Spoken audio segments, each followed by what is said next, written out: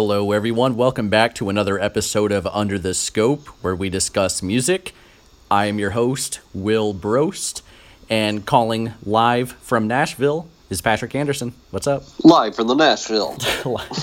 Live from the Nashville. I'm visiting in a couple weeks. We could potentially have a live podcast. We haven't had one before. We haven't had one. That's in the idea room. That's in the brainstorming tank. So kind of like that idea. Yeah, we could do it. A live podcast so I could, I normally frown at your opinions, but you can't see that via Skype. It's like a cartoon frown. That opinion's bad.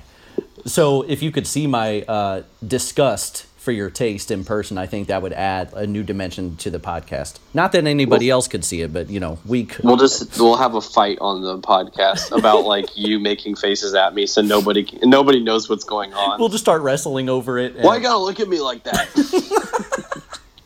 All right. So that's in the works. But this podcast will be talking about the new self-titled album from Dirty Projectors. And just a little bit of background on Dirty Projectors.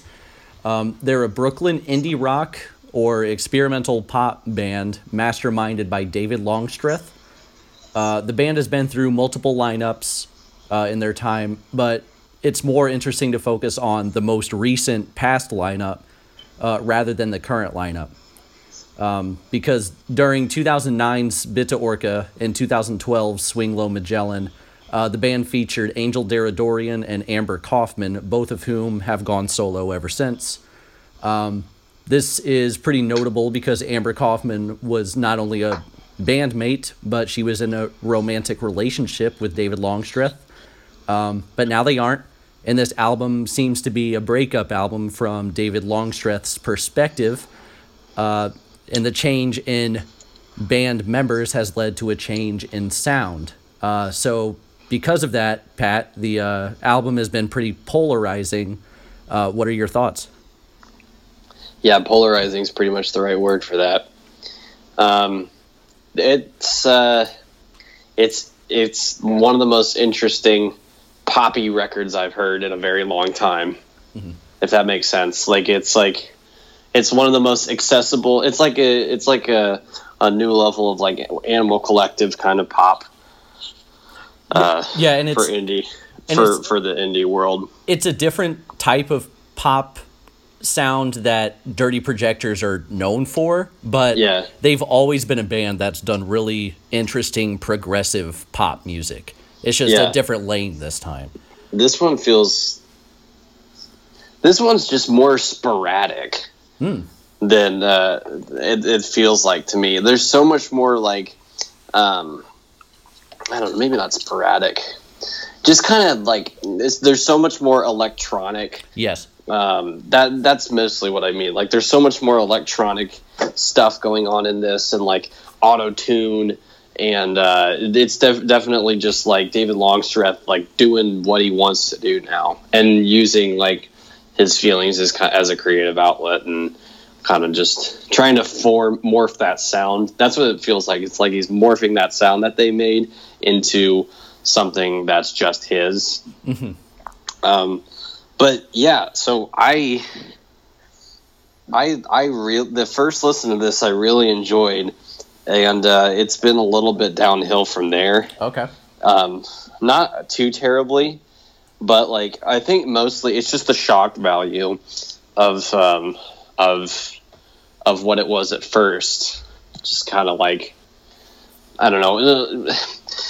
It's not so experimental that it like that it holds like that it keeps on like unfolding new things when you listen to it, and it becomes a little bit more meaningful every time.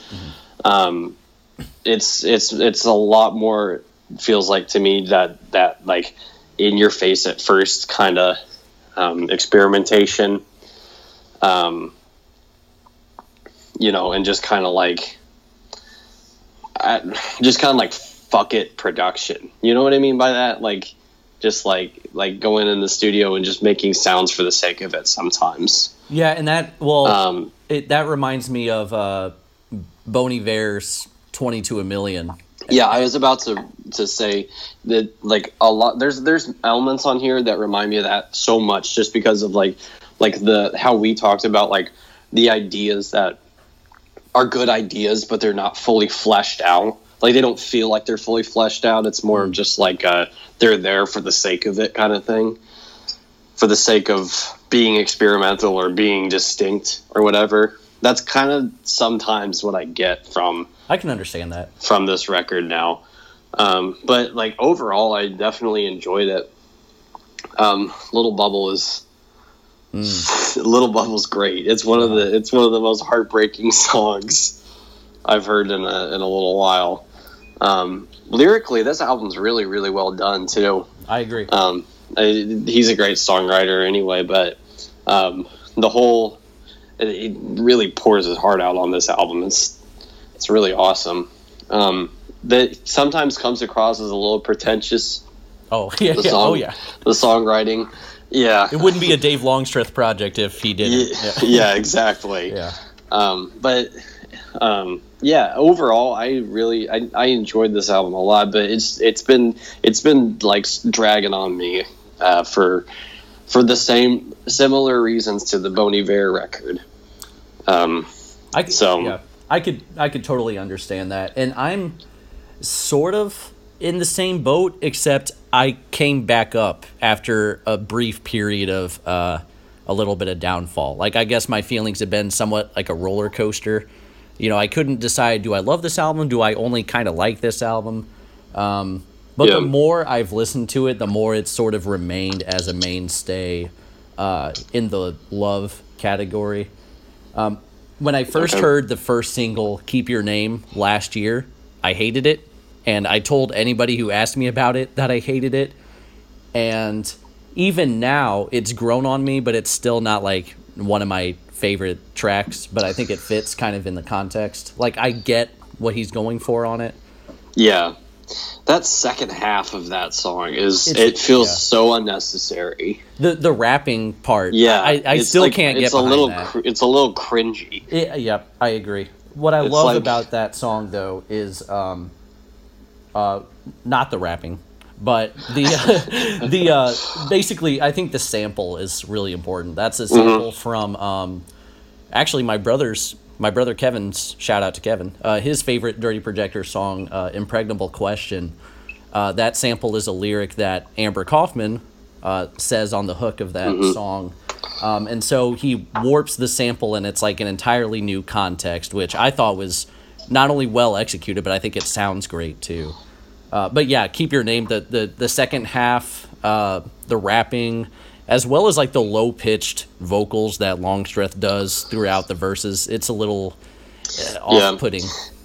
The thing that I get with that too, like he has like moments like that all over the album where he does like at first I really liked that the low-pitched vocals that he had like when it first comes in, but he does it like it feels like way too much by that time the song wraps up. You know, like it's like he's practiced, he's already exhausted that idea exactly before the song ends, and I get a lot of that like on quite a few of the tracks on here. Like, they're great ideas, and like I like them right when I first hear them, but then like by the end of the song I'm like already like tired of them, you know. And this is to your point about, you know, experimentation for the sake of experimentation.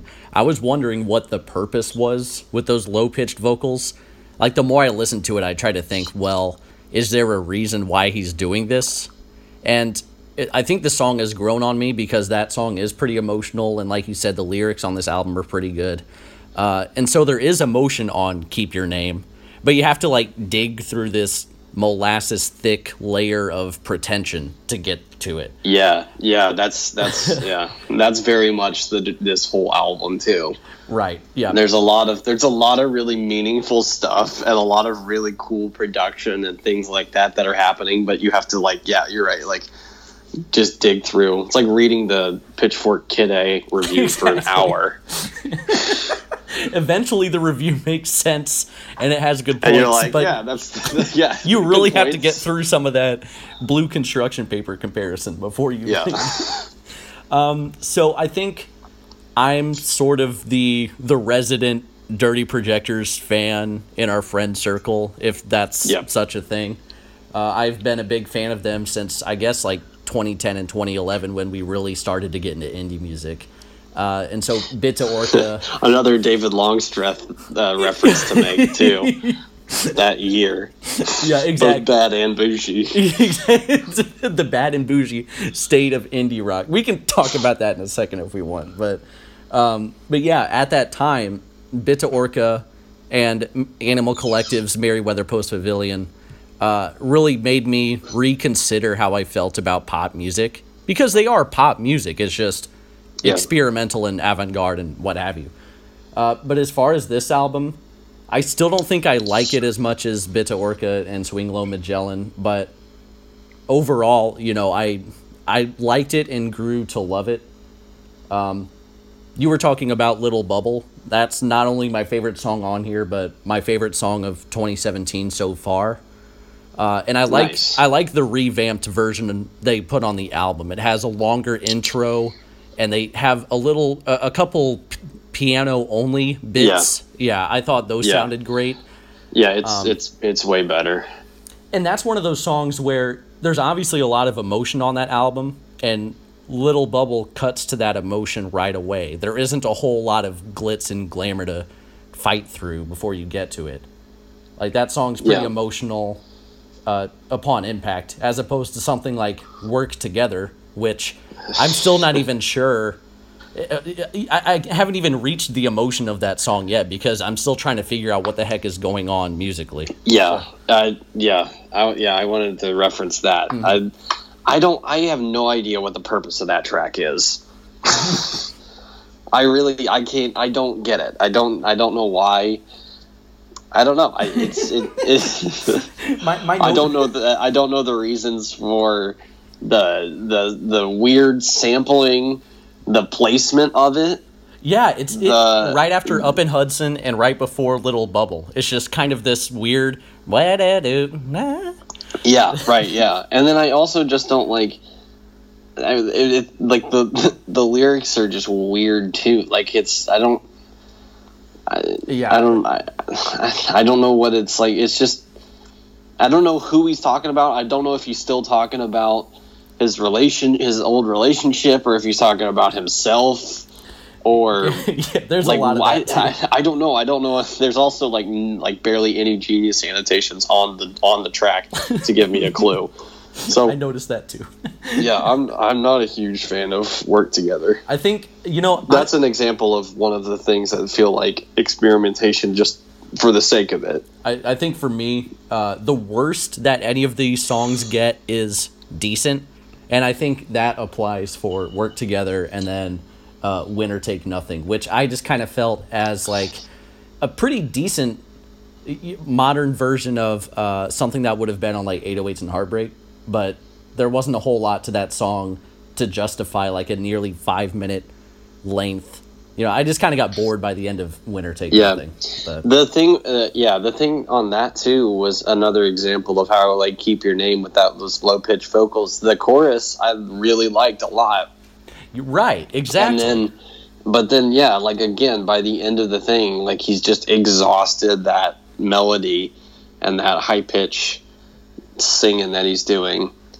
It's just it gets old like by the time the song even ends. And it's like, I like the really long songs, but the shortest songs on here are still like 4.5 minutes, and some of those could use a little bit of trimming. But yeah, what other songs, I guess, stuck out to you? Little Bubble. I like Up in Hudson a lot more now than I did at first. Okay. Ascent Through Clouds. Yep. I really liked a lot. It's a little long again. It feels like towards the end, it feels a little bit indulgent again. And Cool Your Heart. Oh, I mean, that's just the most fun. That's the song I think I would show to people if I showed them. It's Little Bubble, Cool Your Heart. Those are the two that would for sure. That Cool Your Heart was the third single from that too, wasn't it? Well, it was. I have it here. Like before it came out. Yeah, it's Keep Your Name, then Little Bubble, then Up in Hudson actually, and then Cool Your Heart, and those are the four singles. Okay, yeah. I stopped listening after Little Bubble because I'm like, I'm gonna listen to this album in full no matter what. I might as well make it a surprise for me. I didn't listen to Cool Your Heart. I listened to Up in Hudson, Little Bubble, same thing. But yeah, I really like that one. Apparently Solange worked on that. I was just gonna say, I think she was part of she was a songwriter or something along those lines. That's awesome. Yeah, she worked on that track. So and shout out to Dawn Richard. He got a good name on that track. Yeah, Solange, Dawn Richard. I think they're the only two real people outside of the band that contributed to the album that I can see immediately.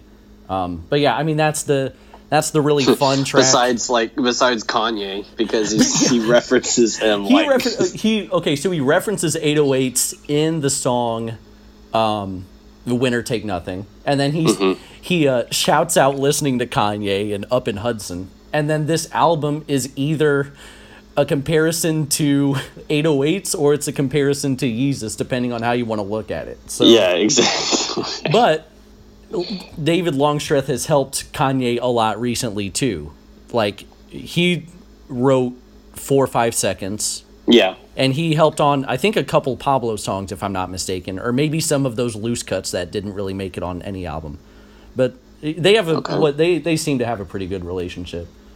Okay. Yeah. So. Yeah. Those references were I mean, there was enough Kanye to make me think I was on a hip hop internet forum or something like that, where it's like, oh my god, shut up about Kanye already. Yeah, he clearly has he does a good job of using that influence, because it's a clear influence from 808s on this album, and he wears it really well. It's not the autotune he uses on the way he uses that on this album is really well done too. That's another thing similar to the Bon Iver that we were just talking about, like that style. Because Bon Iver does a phenomenal job with their auto-tuning, because they've been doing it for a while. But yeah, it's the same thing. I'm always a big fan of that, doing that, using that style to your advantage. It's hard to do though. Especially now it comes off gimmicky sometimes. But he does a good job with that. I was going to say it doesn't feel novelty at all. A lot of times I feel like people use auto-tune sometimes just because you're supposed to, because it's 2017. But yeah, I think the times he uses it, especially the first third of Ascent Through Clouds, I thought was pretty tasteful use of autotune. Didn't feel cheap. So this is an album in which an indie rock person has gone more electronic. Do we want to make the lazy comparison to Kid A and Age of Odds? Do we want to do that? No. We can. No, we still have time to if we want. Do we want to say this is David Longstreth's Kid A? Because that's what you're supposed to do. The thing. Somebody an indie rock artist that previously was using just instruments has now switched to electronics. There must be Radiohead. It's going to be their Kid A. You just wait. And the other thing I've seen with this album is not only that, but a lot of people think it's going to be game-changing or revolutionary or something like that. And then the other extreme is people saying, well, it's just another glitch pop R&B album. It's just another alternative R&B album. I think it's somewhere in between that, but I didn't know if you agreed with how it's going to be revolutionary. It's not going to be revolutionary. I mean, it's not going to be revolutionary. That's it's such a weird thing to predict anyway, but even in the indie rock world, there's not going to be a whole lot of influence taken from this. Not this album in particular. I don't know. The stuff that he does is so distinct anyway. I don't know what you could take. I don't know what you could pull from Dirty Projectors stylistically, and not be just completely ripping them off. Yeah, I totally agree with that. I think Longstreth is unique to the point where, like you said, anyone who would try to follow this trend, it would just feel like a lesser version of what he's doing here. Yeah, the difference with that and Kid A is that when that came out, that was nothing sounded like that at all. Right. Right. There's things out there that are very similar to what he's doing right now. He's just doing it stylistically unique. But Kid A, when that came out, and it was simple, and it was like it was for the most part accessible, but it just sounded completely distinct. It was simple, and they were also like one of the biggest bands in the world at the time. It's really hard for an album. I don't like those comparisons when people throw that around. That's like, or when people are like the White Album, like, yeah, right. That's so unfair. You can't do that. Yeah, and it's really hard nowadays to have like an immediately revolutionary album. But that's just that's the bad and bougie state of indie rock music right now. So. I love this. He made a meme without even knowing it, like that. No one's gonna take his comments seriously, even though he made some good points, and then Robin Pecknold of Fleet Foxes had some good points too. It was a good conversation, but the only thing I'm gonna remember is this is the bad and bougie state of indie rock music, and so he threw in a bunch of big words in that statement, and then the bad and bougie state of indie rock. Like just all the credibility just thrown out the window at that point. It was so Dave Longstreth though. I loved it. That's so him. So this thing's only like 9 tracks, and we talked about a lot of them already. I just wanted to give a quick shout out to I See You though, because that's one of my favorite songs on the whole thing. It was just, I thought it was a really tasteful closer. I thought it was a good mix of the production that the Dirty Pros are doing now versus some of the vocal aesthetics that they did on previous albums. Like some of those vocals in the chorus were straight from like a Bit of Orca style of track, and so I thought that was a pretty cool hybrid of those styles that ended up being a pretty, like, honestly kind of emotional closer. And he says the line something about the projection is fading away, so it's like, is the projection like the Dirty Projectors? Is he making that sort of a claim? I don't know, but great track either way. I liked that whole thing. He does a good job with those two, like the double meaning. Again, with the hip hop kind of influence, even with the songwriting and stuff. He's got moments like that, and they're pretty, like you said, tastefully done. It doesn't sound. That was my favorite example of it, though. What you just said, is the projection over, right? Like, or is the projection fading away? It's like, where does he go from here? So I don't know. The thing that I had like this album's definitely meaningful, and it's like pretty. It's definitely like he's fleshed out his emotions pretty well, like throughout this whole thing, like with the songwriting and everything. But like again, like there's the level of pretension that's like it's pretty like that's just like all around this album. Like it kind of it feels like it could have been so much more meaningful than it turned out to be. I think that's the thing that I get from it. One of the big things I get from it is that like it's hard for me to just like really feel any sort of empathy through this album with this thick amount of pretension circling around it. And so in both the experimentation and some of the lyric work, and I know that's Dirty Projectors, right, but this one just feels like it's like this one feels a little, because there's a lot more cynicism on here too, and there's a lot more like when he's just referencing like how like he cares about art and truth, and his bandmates would just care about like fame and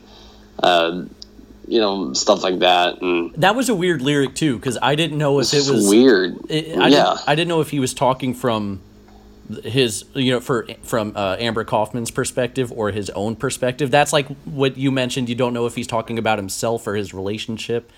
It's kind of vague, so I don't really know. But that if he was talking about his former bandmate, former relationship. That's kind of a weird shot to just be like, oh, I care about truth, you care about fame, but I'm gonna go work with Kanye now.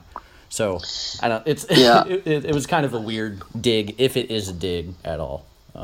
Yeah, the whole thing is just, it's definitely, there's like I said, the ideas are definitely great. They're there, they're present. Some of them aren't fleshed out very well, but it's just mostly the thing that like is hard for me to get past. It's just like the, it's an accessible album, but it's just also inaccessible because of who David Longstreth is. And about the whole pretentious nature of this record, I'm not disagreeing, because I don't think I could logically defend that it's not. But to me, there's two different types of like overly pretentious albums. The first is something like 22 a Million, where I enjoyed that album, but I didn't really think it was anything other than like a typical Bon Iver album with just like an Instagram filter on it. Yeah. It was just, again, like the whole pretension for the sake of pretension and experimentation, just to be like, hey, look how experimental I am. So that was kind of a downgrade. But the other level of pretension, like the other type of it, is something like Father John Misty's I Love You Honey Bear, which is totally pretentious, but I enjoy it anyway because I think he owns the fact that he's a little he pretentious. completely embraces it. And I think Dirty Projectors, this album, I think it's closer to the Father John Misty than it is to the Bon Iver on that spectrum. Yeah. But, yeah,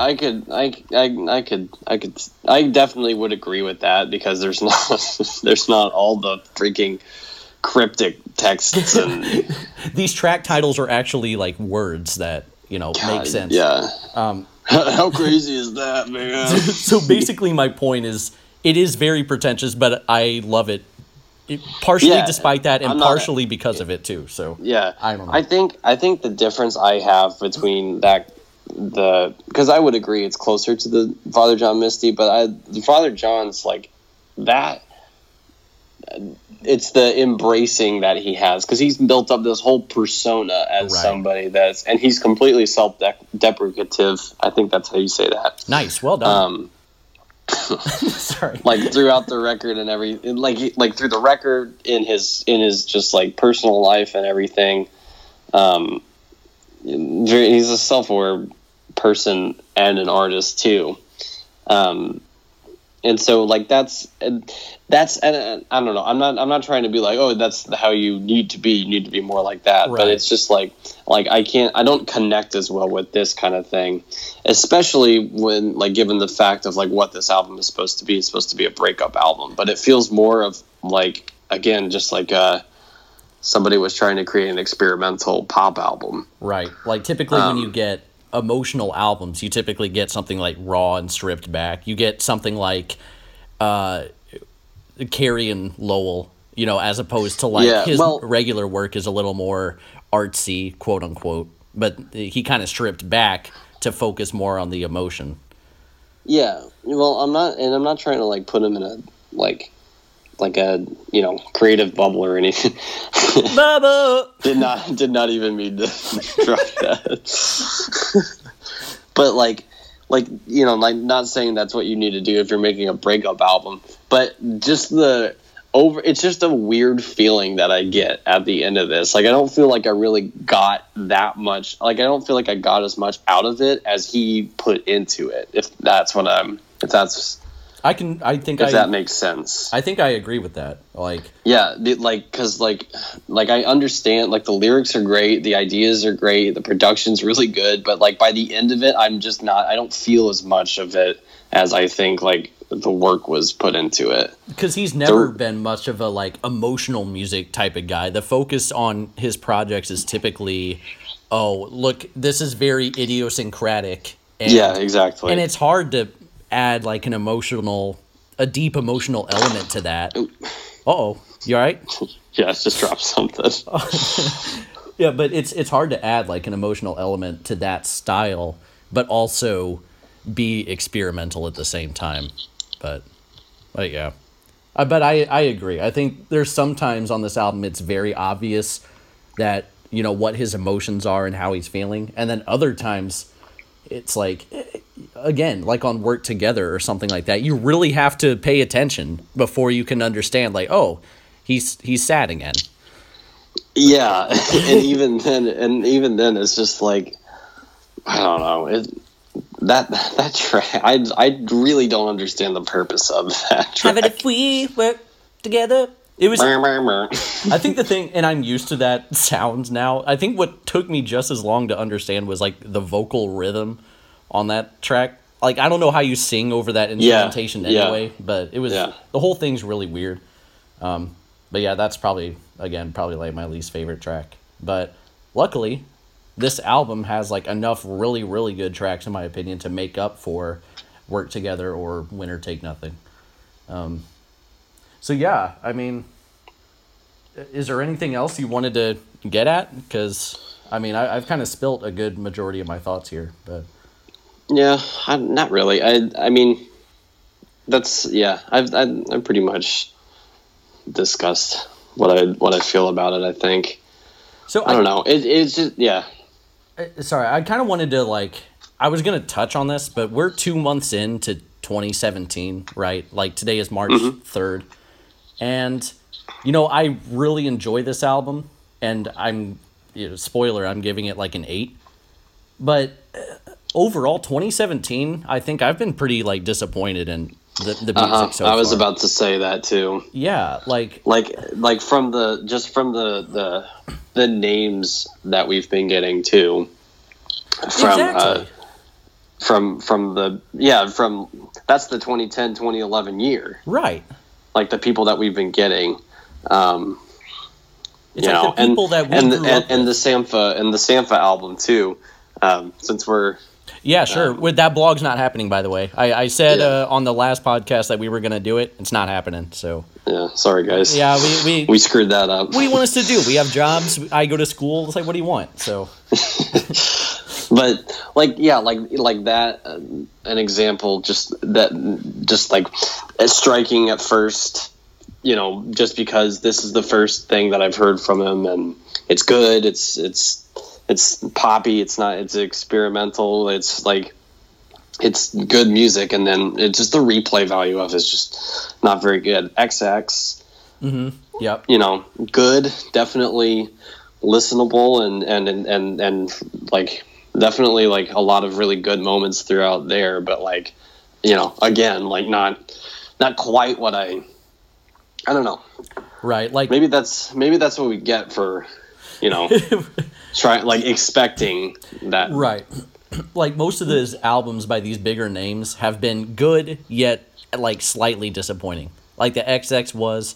Japandroids I enjoyed, but I expected a little more out of. Same thing. Yeah. This album, this Dirty Projectors, it's probably in my top 3 of the year so far. Or it definitely is now that I think about it. But I'm still I still think I prefer Swing Low Magellan to this. And Bits of Orca's in my top 50 of all time, probably. So I'm part of me is just slightly disappointed with this, but at the same time I love this album. So it's really weird. I think I just have high expectations for this band because I've been a fan for a while. But yeah, Foxygen, I expected a little more from that. Mm-hmm. There's just so many albums. That was another example of downhill. After the first listen for me was the Foxygen. Just that one especially because of all the ridiculous amount of styles that are thrown in all over that place. And it's obviously we're only 2 months in, and there's some good there's some big names coming up, and but by this time last year we already had Black Star and Malibu, so and I don't think anything I've heard this year is on the level of either of those two. So yeah, I've been getting a lot of good names that I'd never heard of before from this year, I guess, just from discovering on my own. But yeah, the big releases have just been kind of for the most part. 2 of my 3 favorite records, other than Dirty Projectors, are probably the Quelly Chris and the Thundercat, and I don't think I could have predicted that going into the year. If you told me all of the bands that would release an album by this time, I would have, And King Giz is another one where Nonagon Infinity was in my top 10 last year, And again, I really enjoy their new album, but I can't say like I'm in love with it or anything. It's just really solid. Yeah, not like Nonagon. I kind of expected that one a little bit more just because of like their whole project that they're doing now. Right, like their second album's already done this year. It's ridiculous. Oh, and we've had 2 mediocre Future albums by this point. Pitchfork gave Hendrix like a 7.8. Well, it's because you can't. Completely. I know, dude. Dude, it's that trendy. They can't give those guys the trap rappers a bad score. They just can't do it. I don't know what it is. To me, Hendrix sounded. Quick review of Future's Hendrix. It sounds like Party Next Door on steroids. That's my thoughts. Nice. And then the self-titled Future, it's the same thing. It's Dirty Sprite 2 2.0. Like that's just whatever it's the same album. Yeah, and so that's my thoughts on Future. Fantano gave Hendrix a not good, just a straight up not good review. It's like, and I couldn't even get through it. And then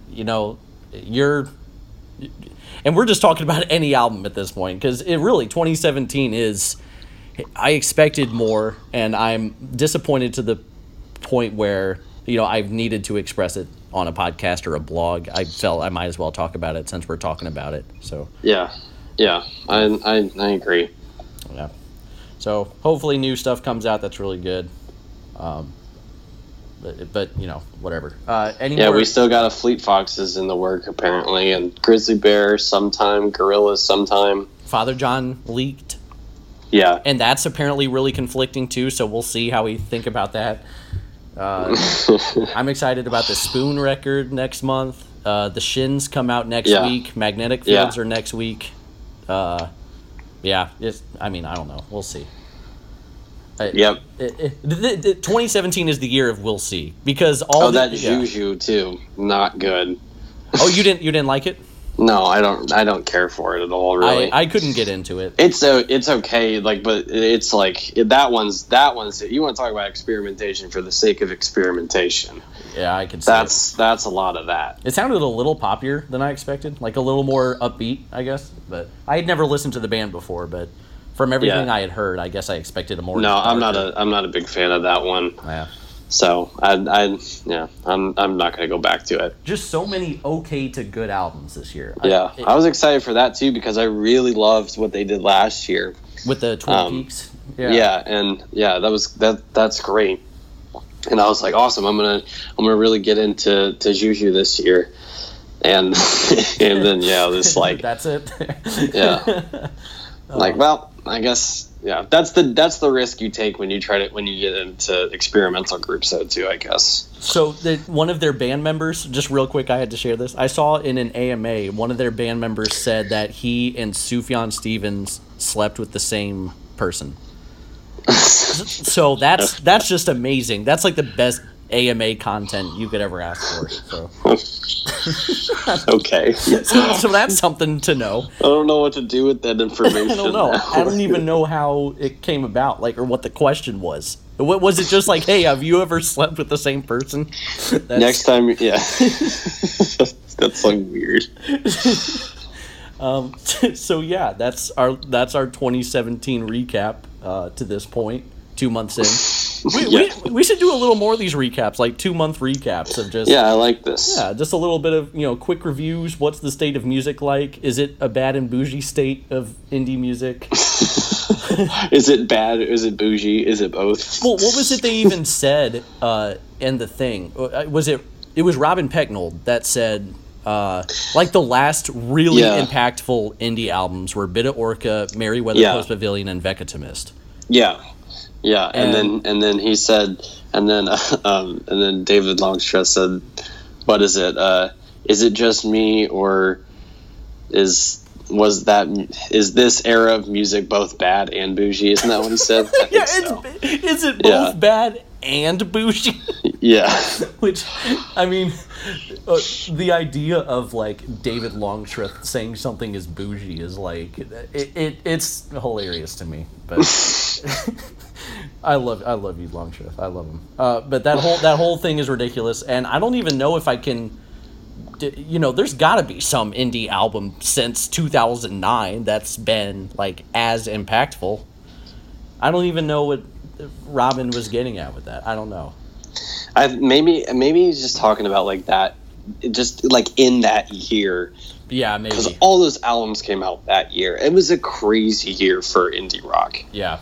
Like that, and was Suburbs came out that year. Yeah, and it was I think 2009 was also the first Fleet Foxes. Yeah. So I mean that makes sense that Robin Pegnhold would say that. Yeah. Even if I still don't really. Yeah.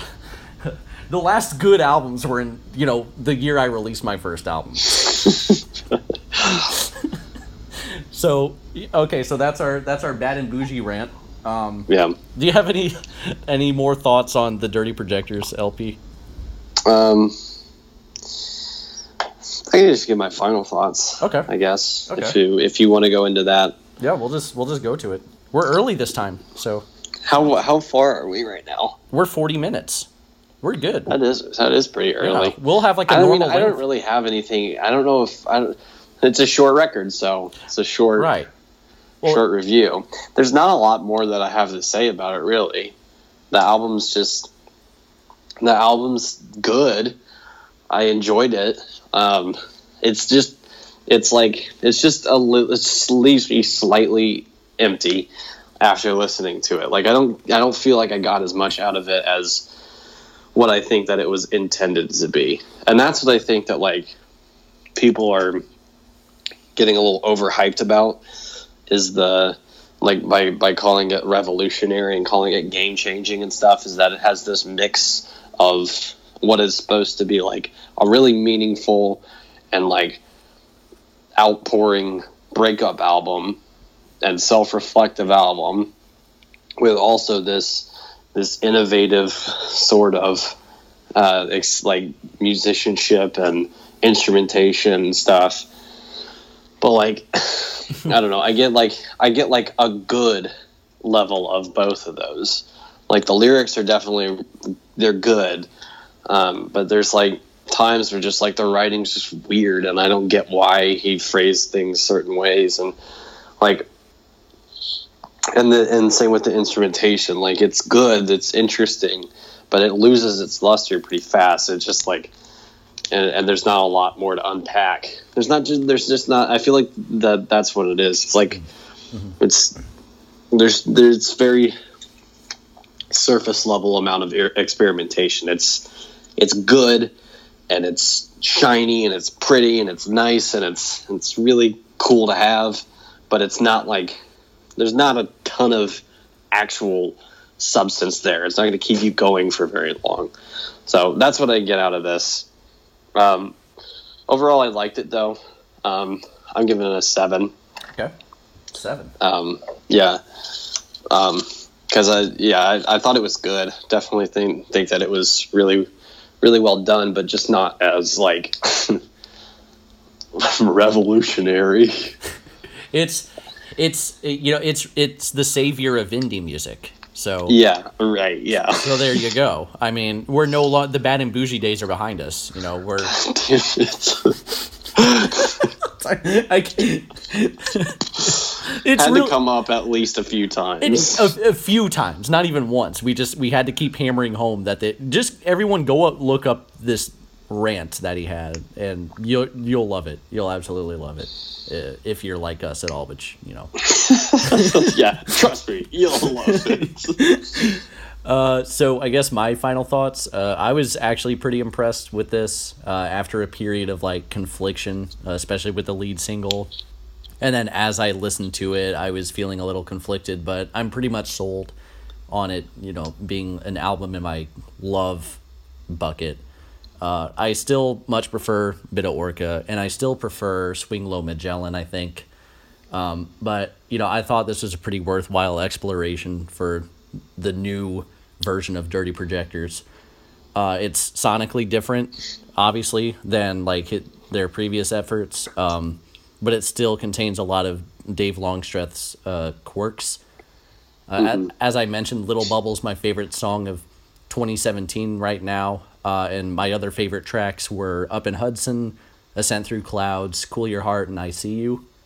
I don't think it's going to be a complete game Those changer. are all mine too. Yeah, I mean, it's just there's some very obvious like times where I don't think the experimentation worked as well as it did on other tracks, but they're still enjoyable, to me at least. They're at least decent, so I can't hate on them too much. So while I don't think it's gonna be like a revolutionary game changer, I don't think it's total pretentious trash either. I think it's pretentious art. I'm still a fan of the Dirty Pros, even after all of these lineup changes. Overall, basically, I think this album is it's properly rated by critics, but overrated by like fans. Yep. It's as I mentioned, it's my second favorite album of the year so far. Shout out to Quelly Chris. Being You is great. I wish I could be you more often. That awesome project. Great. So I give the Dirty Pros an 8 out of 10, as I alluded to earlier, which is right around the Metacritic of 80 out of 100. So I think the ratios line up close enough. So yeah, if you put my rating in the Metacritic, it would have no change on it at all. It would stay at an 80. I should just like Will Brost also thinks it's like a 80% good. Thanks for the input, Will. Yeah, hey, I think it's an 8 out of 10. Mark it. So that puts our average at a 7.5, which is below the Metacritic, and also below. Yeah, God, most of these reviews are like 8 out of 10, 4 out of 5 stars. Even Pitchfork gave it like a 7.8 or something like that. Yeah, they're very close to 8. I was banking on that being 9.1 best new music, just because it seems like something, again, kind of like 22 a Million, where it's like, oh, well, here's this band we've been hyping up for a while. Here's this new sonic direction for them. It's experimental, but still kind of fun. So, yeah. But, shout out to Pitchfork, I guess. They didn't buy into the hype, I guess. So like 1 in 5 reviews are at least not buying into the hype for these groups.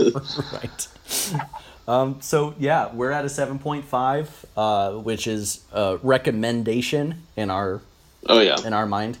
I would recommend it like at a higher level than what I gave it to, because well, not like, just like, cause just for me personally, I just didn't feel as much, but I think that like people getting into indie rock, people at, just trying to find new stuff, cool things to listen to, whatever, would enjoy it probably a lot more than I did. You see the appeal, I guess. Like, yeah. I definitely do. Like, I understand why people are so,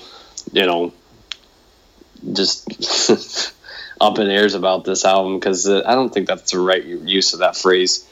But it could be. I don't know. You know what I mean? Like, I understand why people are so excited about this and think that it's like, I don't get how people think that it's revolutionary, but I get why they think that it's like such an impressive and awesome album, because I mean, it's different, and it's definitely like, if you're not used to that area of music, like, it's definitely like interesting, it's accessible, and it's cool to get into, and Lil Bubble's an amazing song, and Up in Hudson's cool, and so I'd recommend it to pretty much anybody that's trying to get into that area of music anyway. So, but I'm not going to score it higher than a 7 for me personally. And, I said I preferred the Quelly Chris, but I would recommend, of any 2017 album, I think this is the first album I'd recommend to somebody who's like, hey, what's some new music? Even though it is a little experimental, but it's my favorite of albums that I think could be accessible to a lot of people. I'd recommend The Visible Cloaks. The Visible Cloaks, also very accessible and fun. That's a great album as well, Visible Cloaks. You want to talk accessible? Try the new Sun Kil Moon record. That's one of the that's basically like Jack Johnson back in his heyday. It's like a 2-hour concert of Jack Johnson. So you used the phrase "up in airs." I think you meant "up in arms," and I think you confused that with "putting on airs," which was like your main complaint of this album. I think I just said something and I didn't even realize what I was saying. That's basically what happened there. Well, I think Up in Airs I just is a threw new a phrase. phrase in there and then I was like, that wasn't right. I think it makes sense if you combine the two actual phrases that's derived I'm from. going to start using up in air. Up in airs. Oh, so you're up in arms and putting on airs. Okay, all right. I got you. So yeah, that's the podcast. Stay tuned for potentially a live podcast, but if not, hey, remember when I said we were going to do a sample blog? You can't trust us. So that could happen. Other than that, I'm not sure what albums that are coming out lately are worthy of a podcast, but we got some new things we want to do with the blog, and that's serious. Mm-hmm. That's something I mean. We do mean this one. This is something we're actually going to do. He's working. No, actually, the sample review is still coming. Check out for that For those in of you November. waiting over a month. That's on the back burner. I'll get to it. But yeah, so both of us are writing our own blog individually, but it's sort of the same overall theme, and that's all I'll say on that. So check out the blog under the Scope site. .wordpress.com. Continue listening to the podcast. If I see you later again for the second time in a row, is that going to be a bad joke? I'm not gonna say that. That's just dumb.